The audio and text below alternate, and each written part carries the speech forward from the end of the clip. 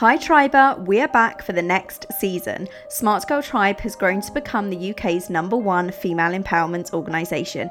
We have an event series, a digital magazine, a membership platform, and this podcast. What can you expect from us? Interviews from women all over the world who are driving change and pushing the needle forward. From actors to activists to CEOs and conflict photographers to the brains behind some of the world's largest corporations. When you're not tuned in every Wednesday at 6 p.m, then make sure you're chatting to fellow unapologetically ambitious women in our private Facebook group, the Smart Girl Tribe Society, or sharing our ever so inspirational content on Instagram at Smart Girl Tribe. Hello Tribers, what an episode this is. I had the opportunity to exclusively interview best-selling author, poet and performer Aija Mayrock. This is her very first interview about her second book, Dear Girl. Aija self-published her first book, The Survival Guide to Bullying, when she was only 19 years old, which was then acquired by Scholastic and published all over the world. She has spoken to over 4 million people nationwide on bullying and mental health and joined Disney Channel's Choose Kindness campaign. Aija has performed at the Girl Boss Rally, Madison Square Gardens and worked with Coca-Cola, American Girl and Philosophy. She was chosen as one of the Today Show's heroes in 2018 and has just written her second book, Dear Girl, which is available to purchase from the 25th of August. In this episode, tuning in from New York City, Aija and I talk about her new book, her writing process, what advice she would give her younger self, life in New York City, her favourite poets and poems, and my gosh, aren't you in for such a treat? I have described her latest work as a hug. Aija is innovative, creative, and a light in this field, and I have absolutely no doubt she's just getting started. Aija Mayrock, everyone. Hi, Aija. I'm really excited to have you on the Smart Girl Tribe podcast today. Can you just share your story with our Smart Girl Tribe audience, please? Sure. Well, thank you so much for having me. I'm so excited to get to talk to you. My name is Aija, and I am 24 years old. And my story really begins when I was about 8 years old, and I started getting bullied. I was a really creative kid. I loved writing and telling stories. And when I was 8, I went to a new school, and I had a lisp and a stutter at the time, as well as some, other things I was struggling with at the time. And I started getting bullied, and it just kind of escalated as the years went on, and it became not only social bullying and verbal bullying, but physical bullying and cyberbullying. And I didn't really know what was happening. I didn't really have the language to realize that it was bullying. I think that at the time, bullying wasn't talked about as much. And so I really kept it inside, and I didn't really tell a lot of people about what was going on. But as a result, I really struggled with my mental health. And I just kind of let the years pass by without really speaking up for myself or showing up for myself in a real way. Obviously, because I was bullied for the way I spoke, when I did stand up for myself, I kind of got bullied more. So as the years went on, I found writing as a way to express myself and find some sense of purpose in all of it. And then when I was 13, I moved to California. And when I was there, for the first time, I had to kind of confront what I had been dealing with for so many years, but I hadn't really allowed myself to fully feel. And that's when I started beginning to write my book. But I didn't write it as a book necessarily. I was kind of writing it as a journal and as a diary to try to further understand my mental health struggles and the bullying that had been going on for so long, but I had never really confronted. Mm-hmm. Why did you decide to suddenly share your story about being bullied? Can you remember when you made that decision? Yes. So when I was early on in high school, there were a lot of suicides in the news because of bullying from all over the world. And I started realizing that obviously bullying was something that affected so many millions of people, and that it wasn't being talked about in a way that I think was allowing for any sort of vulnerable conversation or for change. And so I wanted to do something about it. I was so angry and in pain that so many young people were suffering and were doing something like taking their life because no one was showing up for them, and because there wasn't this conversation, whether it was in the US or abroad. And so I was trying to figure out what to do about it or what I could do about it. And since I had always loved writing, I just began writing and trying to figure out if there was a book I could create that would help someone in those moments. Obviously, it's not a solution by any means, but something that maybe I wish I had had that would hopefully help other people.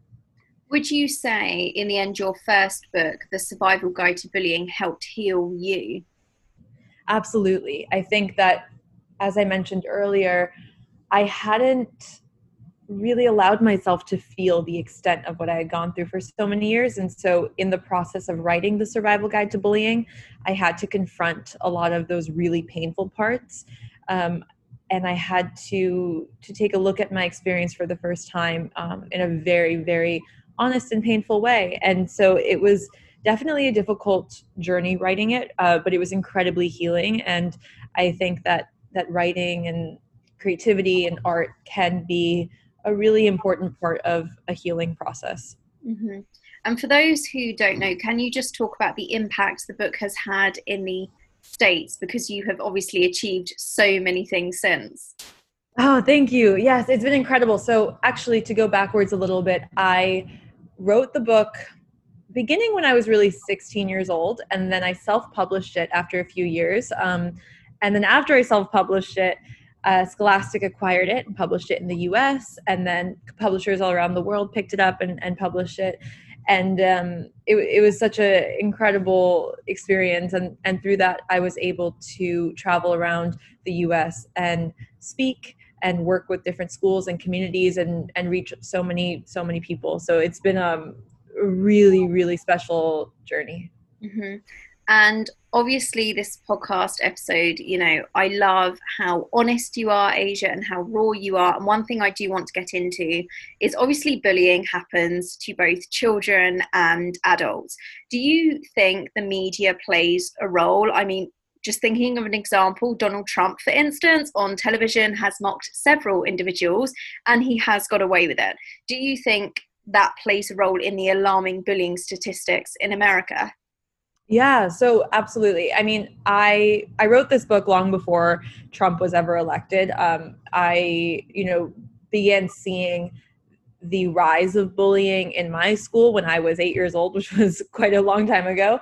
But I fully believe that when you have someone that bullies people, that discriminates against people, that is racist at the highest levels of office in a country, then it sets an example for young people and older people that that type of behavior is acceptable and tolerable, and that you can get away with it, as you said, and that's incredibly dangerous. And it's very, very dangerous for not just bullying, but obviously so many other issues that we're seeing. Mm-hmm, completely. And what helped you during that time when you were being bullied, Aija, other than writing? To be honest, I think I didn't handle my situation in a way I wish I had. So I went to writing as my escape and my outlet. Um, but I wished I had asked for help in a more productive way. I think in the beginning of my journey I did, but as I didn't see much of a change in my school or in my situation, I kind of gave up on trying to tell adults about it because I felt like they don't understand, nothing's going to change. And I really, really regret that. I think that in my story, and that's why with my book and my work, I have always told young people that it is of top priority that you create a top 5 list of the adults in your life you trust. Mm-hmm. You go to them and you ask them for help. And even if they don't understand, even if they don't do anything about it immediately, you keep advocating for yourself. Mm-hmm. And if someone was listening to this and they're being cyberbullied, which is such an issue nowadays, what would you say to them? I would say that social media and the internet is such a powerful tool, but it also can be extremely dangerous, especially for your mental health. If you're dealing with cyberbullying, don't underestimate the power of what being bullied online can do to your mental health and well-being. And you have to protect yourself against that. So whether that means making your account private and blocking and reporting people that are bullying you or harassing you, or even taking a break from social media for a while, it's not going anywhere. It's always going to be there. And I think it's very important to take that space, especially if you're being inundated with bullying and hate and all of that online. Hmm. Have you seen or have you had many young people or children come up to you, Asia, and thank you for your work and for writing a book about bullying? Because, I mean, for instance, when I was young, I too was bullied. I was so focused on academia and doing well in school, and that was something I was bullied for. And I know that speaking out has helped so many other young people. Have you had the same reaction? Yes, it's been so incredible. I've had so many young people come up to me or message me and tell me how my book changed their life and their experience so much. And it's so crazy. It's hard for me to process, but I feel very grateful that I was able to take my experience and hopefully use it as an example and as a way um, to walk this journey not alone, and to have the tools to figure out what you can do for yourself if you are being bullied. And then equally, what would you say if a bully was listening to this right now? Ooh, if a bully was listening to this right now, that's a great question. I would say that, bullying is a cycle, and oftentimes the person that is being bullied can also be the bully and can also be the bystander. And oftentimes people are part of this cycle at different times in their life. And so I have a lot of compassion for people that have bullied or have been in that space at some time in their life, because I really do believe in that cycle. So I would just encourage everyone, taking away the label of bully or bullied, just everyone in general, to take a moment to look at their actions and their words, and how that could affect someone, especially if you have no idea what that person is going through in their life. And to just be very aware that you will never know someone else's journey and experience, and that your words are very powerful and your actions are very powerful. And to stand up for someone if you see them being bullied, to be kind, and to treat others the way that you might have needed in your most vulnerable moment.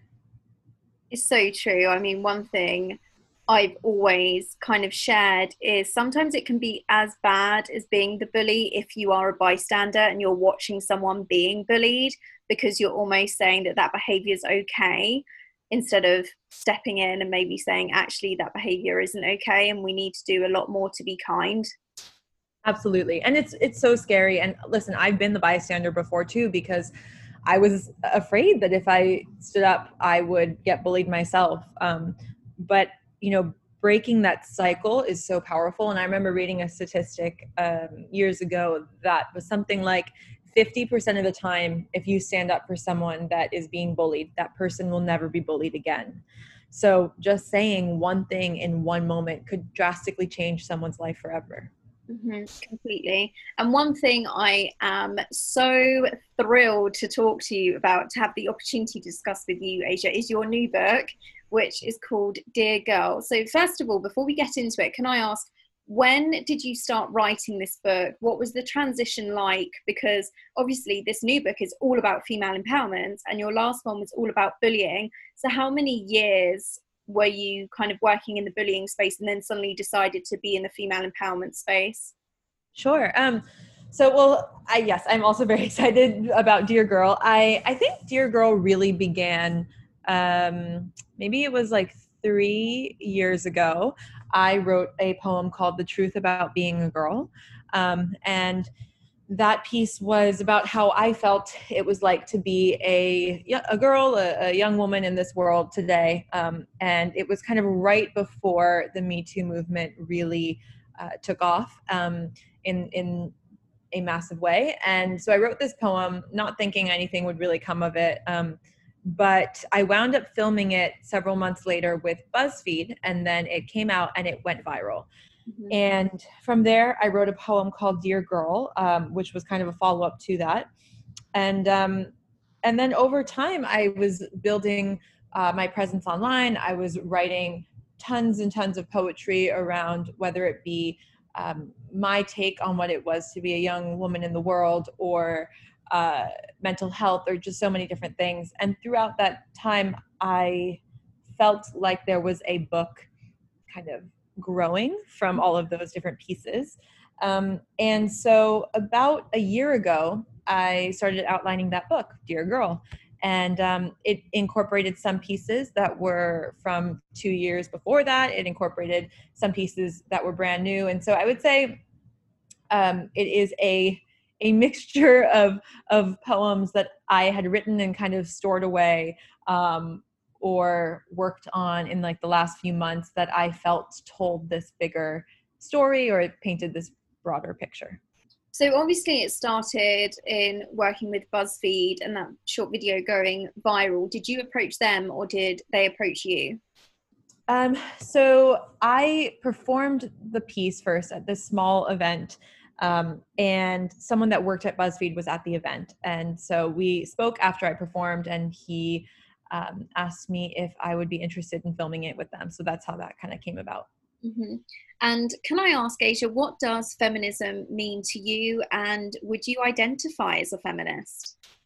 I definitely identify as a feminist. And I actually, the Webster Dictionary description of what a feminist is something that I think is a very clear example, and it's something that I really resonate with. And so the Webster Dictionary describes it as the social, economic, and political equality of the sexes. And I think that that is a very easy way to explain it, and something that I do identify with 100%. Mm-hmm. You have gone from talking about bullying, as I said, now to female empowerment. Who inspires your writing, Aija? Ooh, my writing, I think, has always been inspired by things happening in the world, things happening in my own life, in my own experiences, things I dream up or think about. It's always been this great mixture, and I can't tell you exactly where it comes from. I think writing can actually be a very spiritual experience where you don't always know where it's coming from. But I think that being as in touch with my friends and family, with my peers, with the world, and with myself allows me to constantly be inspired, and to hopefully continue writing. Mm-hmm. So, talking about being inspired then from the world and everything that's going on, what do you turn to stay informed, Aija? Do you watch the news every single day? Do you follow any particular Instagram accounts? How do you keep up with what's going on? Well, so I would say on staying informed, I like to read the news every day. I listen to different podcasts. I like to have conversations with different friends and different people in my community. And I think that just having conversations with so many different people in my life, or even people that follow me on social media, really keeps me informed, and is very inspiring as well. And then on the more inspiration side, I think whenever I feel stuck or kind of in a rut, I like to watch different films and TV shows and listen to podcasts and music and read and just try to expose myself to different types of content. And actually something I read, I can't remember which author was the one that talked about this, but I read this article probably like a year ago about an author that has this very strict routine for themselves.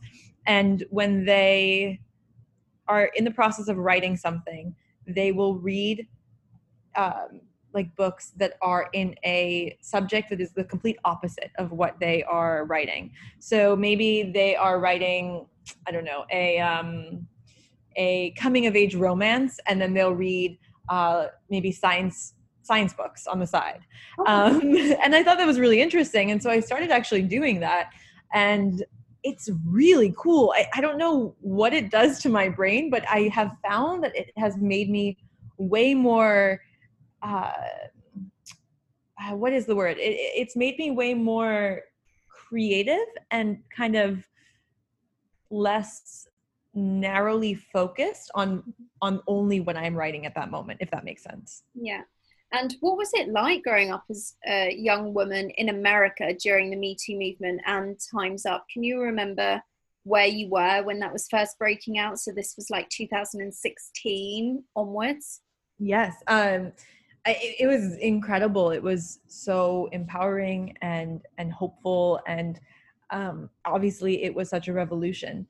I remember I was in school when everything started kind of coming to light in the media or in the mainstream media rather. And I remember I had just written The Truth About Being a Girl, like literally maybe 2 to 3 months before everything with Harvey Weinstein came out. And I remember realizing that a door had just been opened and so much was about to come to the surface. And it was just incredible to see all of the different women who were activists and pioneers in the space for so many years, and see the work that they had done and continue to be recognized at such a international level. Mm-hmm. And can we talk about the setup of your writing? So when you think of something you want to write about, is it very spontaneous that you just suddenly write everything that comes into your head, or do you prepare what you're going to write in advance? What does that process look like for you, your writing process? It really varies depending on the day and the inspiration. So The Truth About Being a Girl, I wrote that in 10 minutes without stopping. And I remember I heard I heard the line, "The truth about being a girl," in my head. And I sat down and I began to write, and everything came out. And I can't tell you where it came from. I can't tell you what I was thinking, because I don't even think I was thinking about that before. But it all came out. And then Dear Girl, the poem, I wrote over the course of, I would say, maybe a week. And so that was a very different experience. So whenever something strikes me, whether it's a sentence or a line, I sit down and try to write it out and see where it takes me. But other times it's really about the routine of sitting down every day and just writing a little bit. If you follow me on Instagram, I'm all about posting morning pages, which is 3 pages written by hand every day. And that's something that I have used to try to train myself to be a better, more disciplined writer, because I think a lot of writers struggle with that discipline and procrastination. So for me, it really is the balance of inspiration and routine. And did every poem you wrote about female empowerment, obviously for the book Dear Girl, did they all make it into the book, or are there some that you decided to take out? No, definitely not. There are a lot that are not in the book. I would say I wrote hundreds and hundreds of poems, and some I might put out in the world one day, and others I will probably never want to look at again, because I think, a really big part of my process as a writer is the editing and the removal process. I think I always believe in writing everything down, and not censoring yourself, but then obviously making those edits and changes as you see fit. So for me, there were a lot of pieces taken out of the book and some added to the book, to kind of tell the story that I wanted to tell. How did you measure what one was going to go in over another one? That's a really good question. I was really lucky because I worked with my editor at Andrews McMeel, my publisher. And so if I didn't feel something in my gut, like I wasn't sure if it should be in or out, I would ask her. I asked one of my closest friends. But at the end of the day, I really believe in tuning into your gut instinct as much as you can, because at the end of the day, it's my book, and I know what I'm trying to say more than anyone else. And so after asking a few people that I trusted, I just kind of went back into my own gut feeling and said, is this part of this story? Because it's also just one part of hopefully many things that I'll be able to write in my life. So is it part of this specific story? And if I felt it was, then it went in. Of course. And because Dear Girl is so strong and it's all about female empowerment and the narrative, being a woman and what it's truly like, did you give the book before it was officially, or is about to be officially published? Did you give it to your mum to read beforehand? Any of your best girlfriends? Did you share the stories, the poems, I should say, with them before submitting it all together? Oh, that's a great question as well. So I have this thing about writing where I think you have to feel, or okay, I'll say at least I think I have to feel very, very secure in the book before I give it to someone outside of my editor, because, not everyone is going to like what you write. And if you don't feel so secure with it, then it can change the way you view your writing. Mm-hmm. And that can be really difficult on your relationship with your work. And so after it had gone through many rounds with my editor, I shared it with two really close girlfriends of mine. And then actually not until we were in the final stages did I share it with my mom. Actually, she had some great ideas of things that I wound up editing after I shared it with her, but she loved it and was very proud, and it was a very emotional moment. Yeah, of course. And can I ask what your favorite poem is in the book? Final stages did I share it with my mom. Actually, she had some great ideas of things that I wound up editing after I shared it with her, but she loved it and was very proud, and it was a very emotional moment. Yeah, of course. And can I ask what your favorite poem is in the book? I don't know that I have a favorite, but I will say I think I like different ones. Mm-hmm. Probably like every week I'm like, oh, I like that one, or I really like this one this week.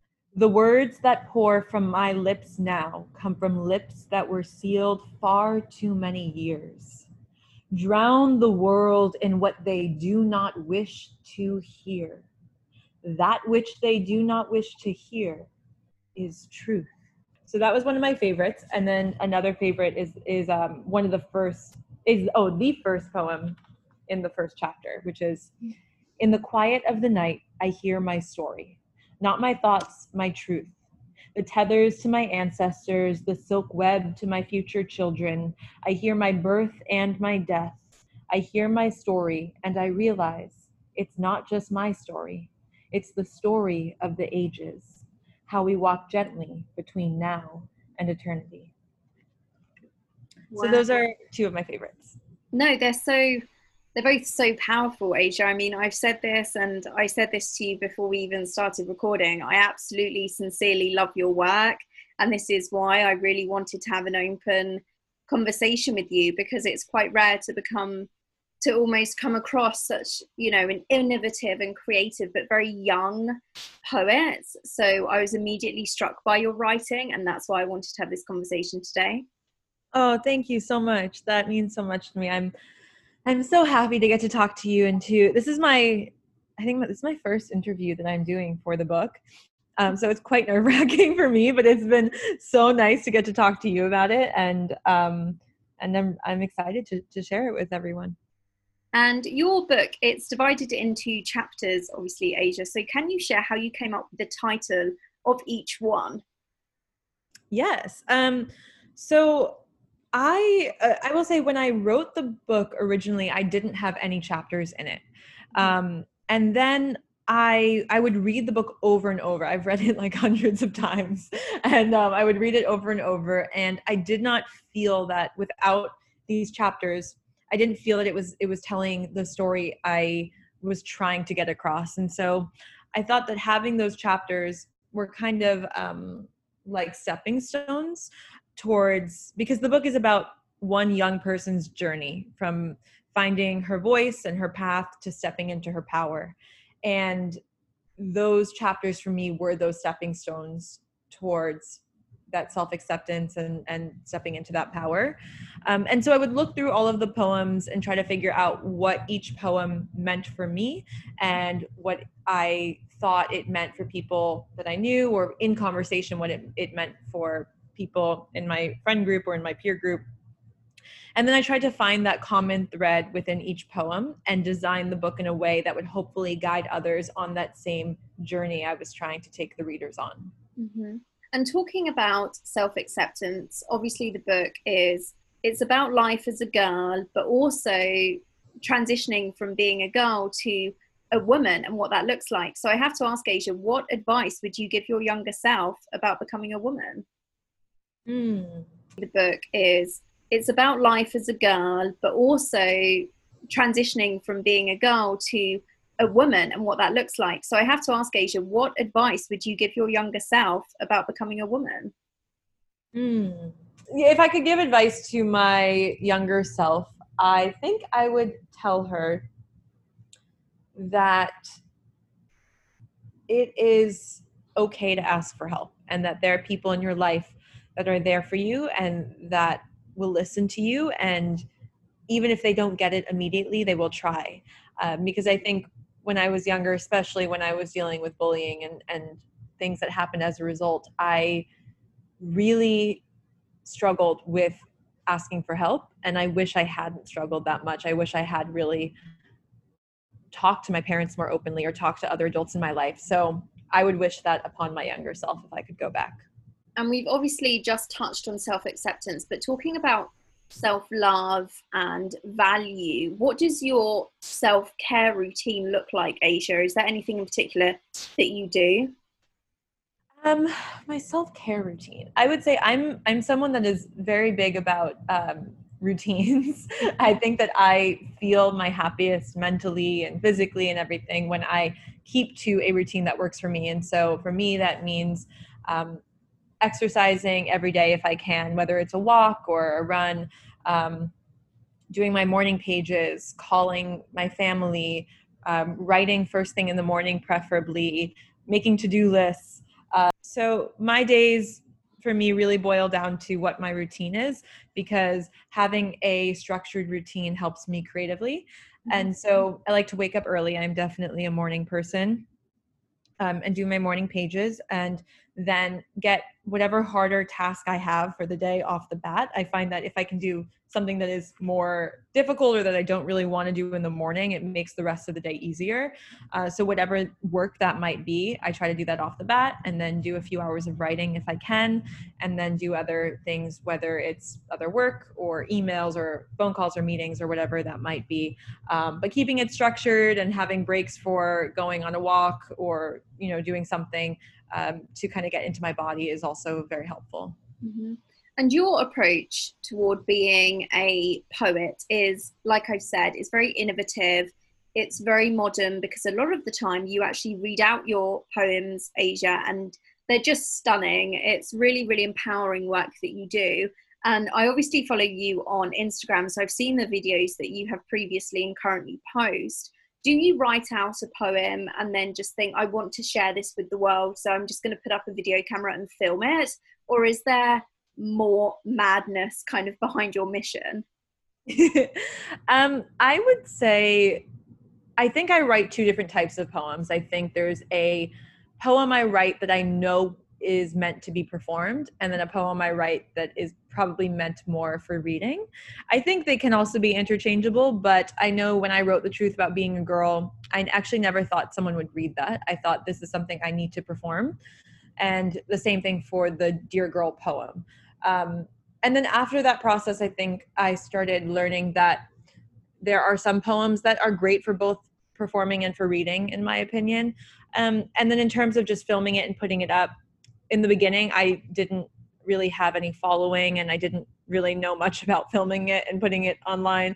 And I was lucky that through the process of speaking at a speaking event, I met someone at BuzzFeed that helped me with filming The Truth About Being a Girl.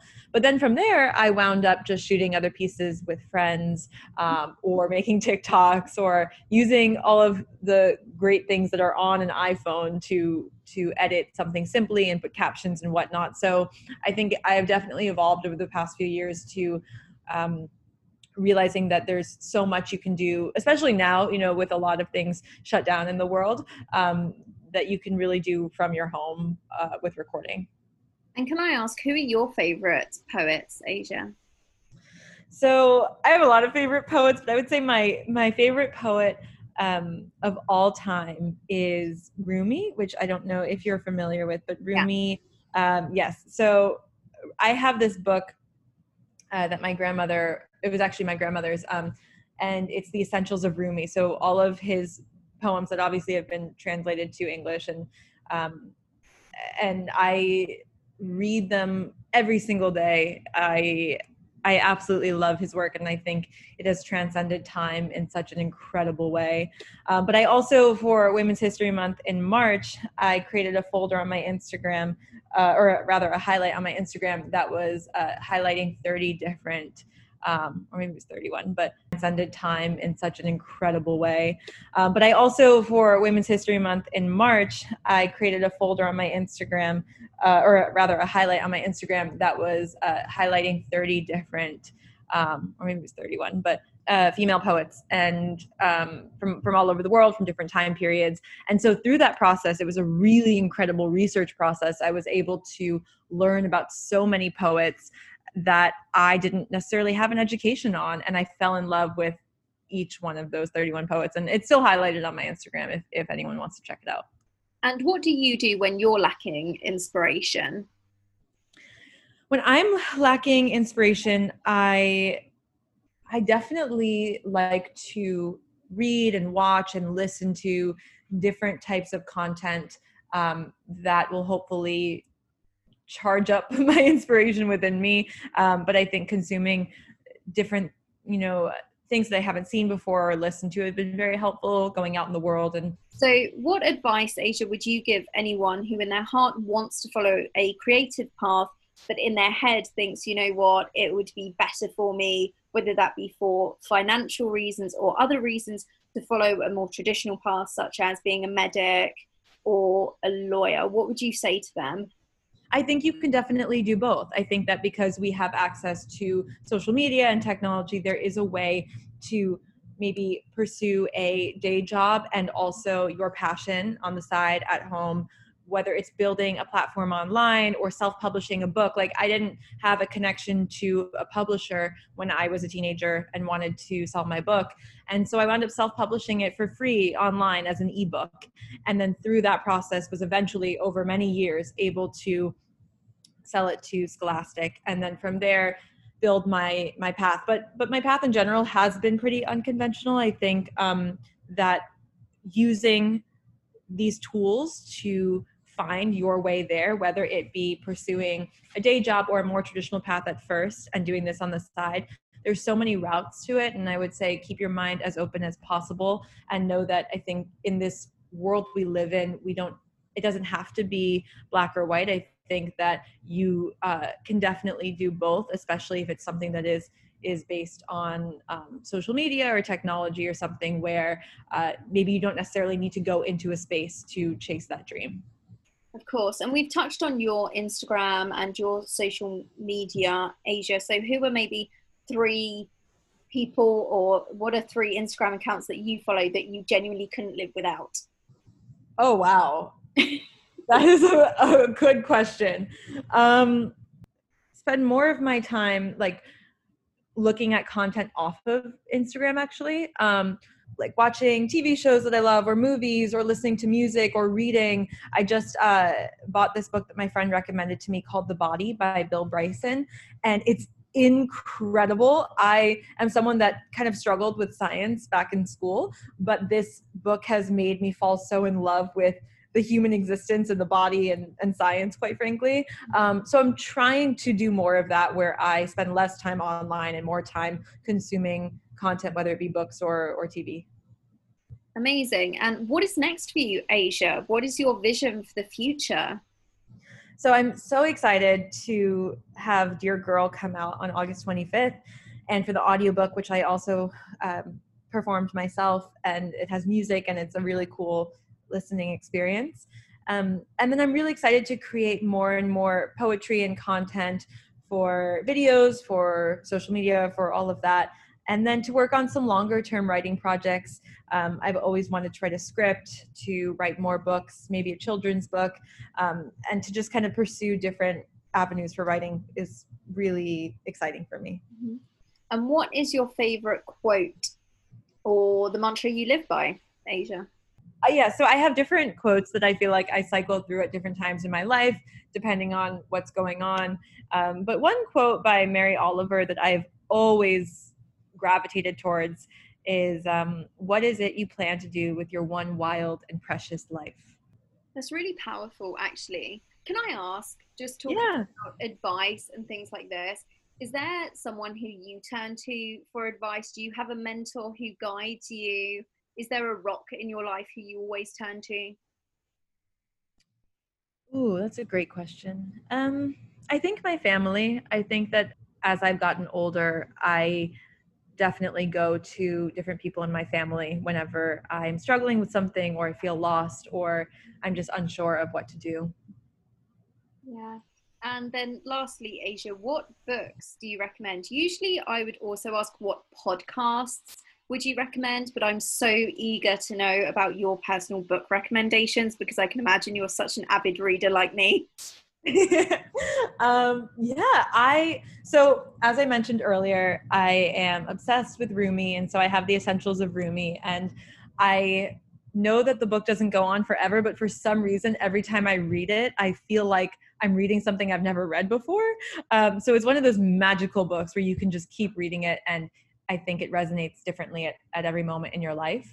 And then another book that I have always loved is Night by Ellie Wiesel, which I think is just something everyone should read. And then there's different books that come up that I, hear about and read at different times in my life. But those are the two that I think I always go back to when thinking about books that, especially that I read when I was younger, that really resonated. Yeah. And just on for a personal reason, I should say, Asia, can I ask what your favorite thing about New York City is? Oh, yes. My favorite thing about New York City.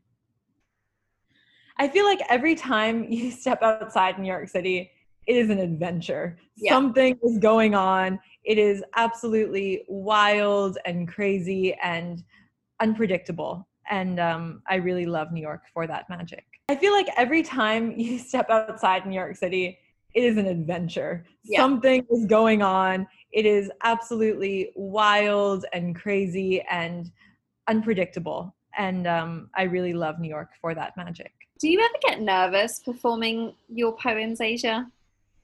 Not like this, but definitely when I'm live in front of an audience, I always get nervous. And do you ever have bad writing days, Asia, where you just think, you know what, I'm in a funk, I just can't write today?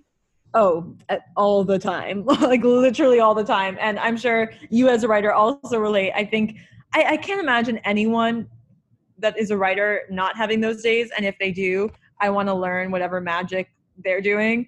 But all the time. And, I try to stay patient with those days and realize, all right, it's not happening today. Maybe it'll happen tomorrow. But sometimes it's weeks of that.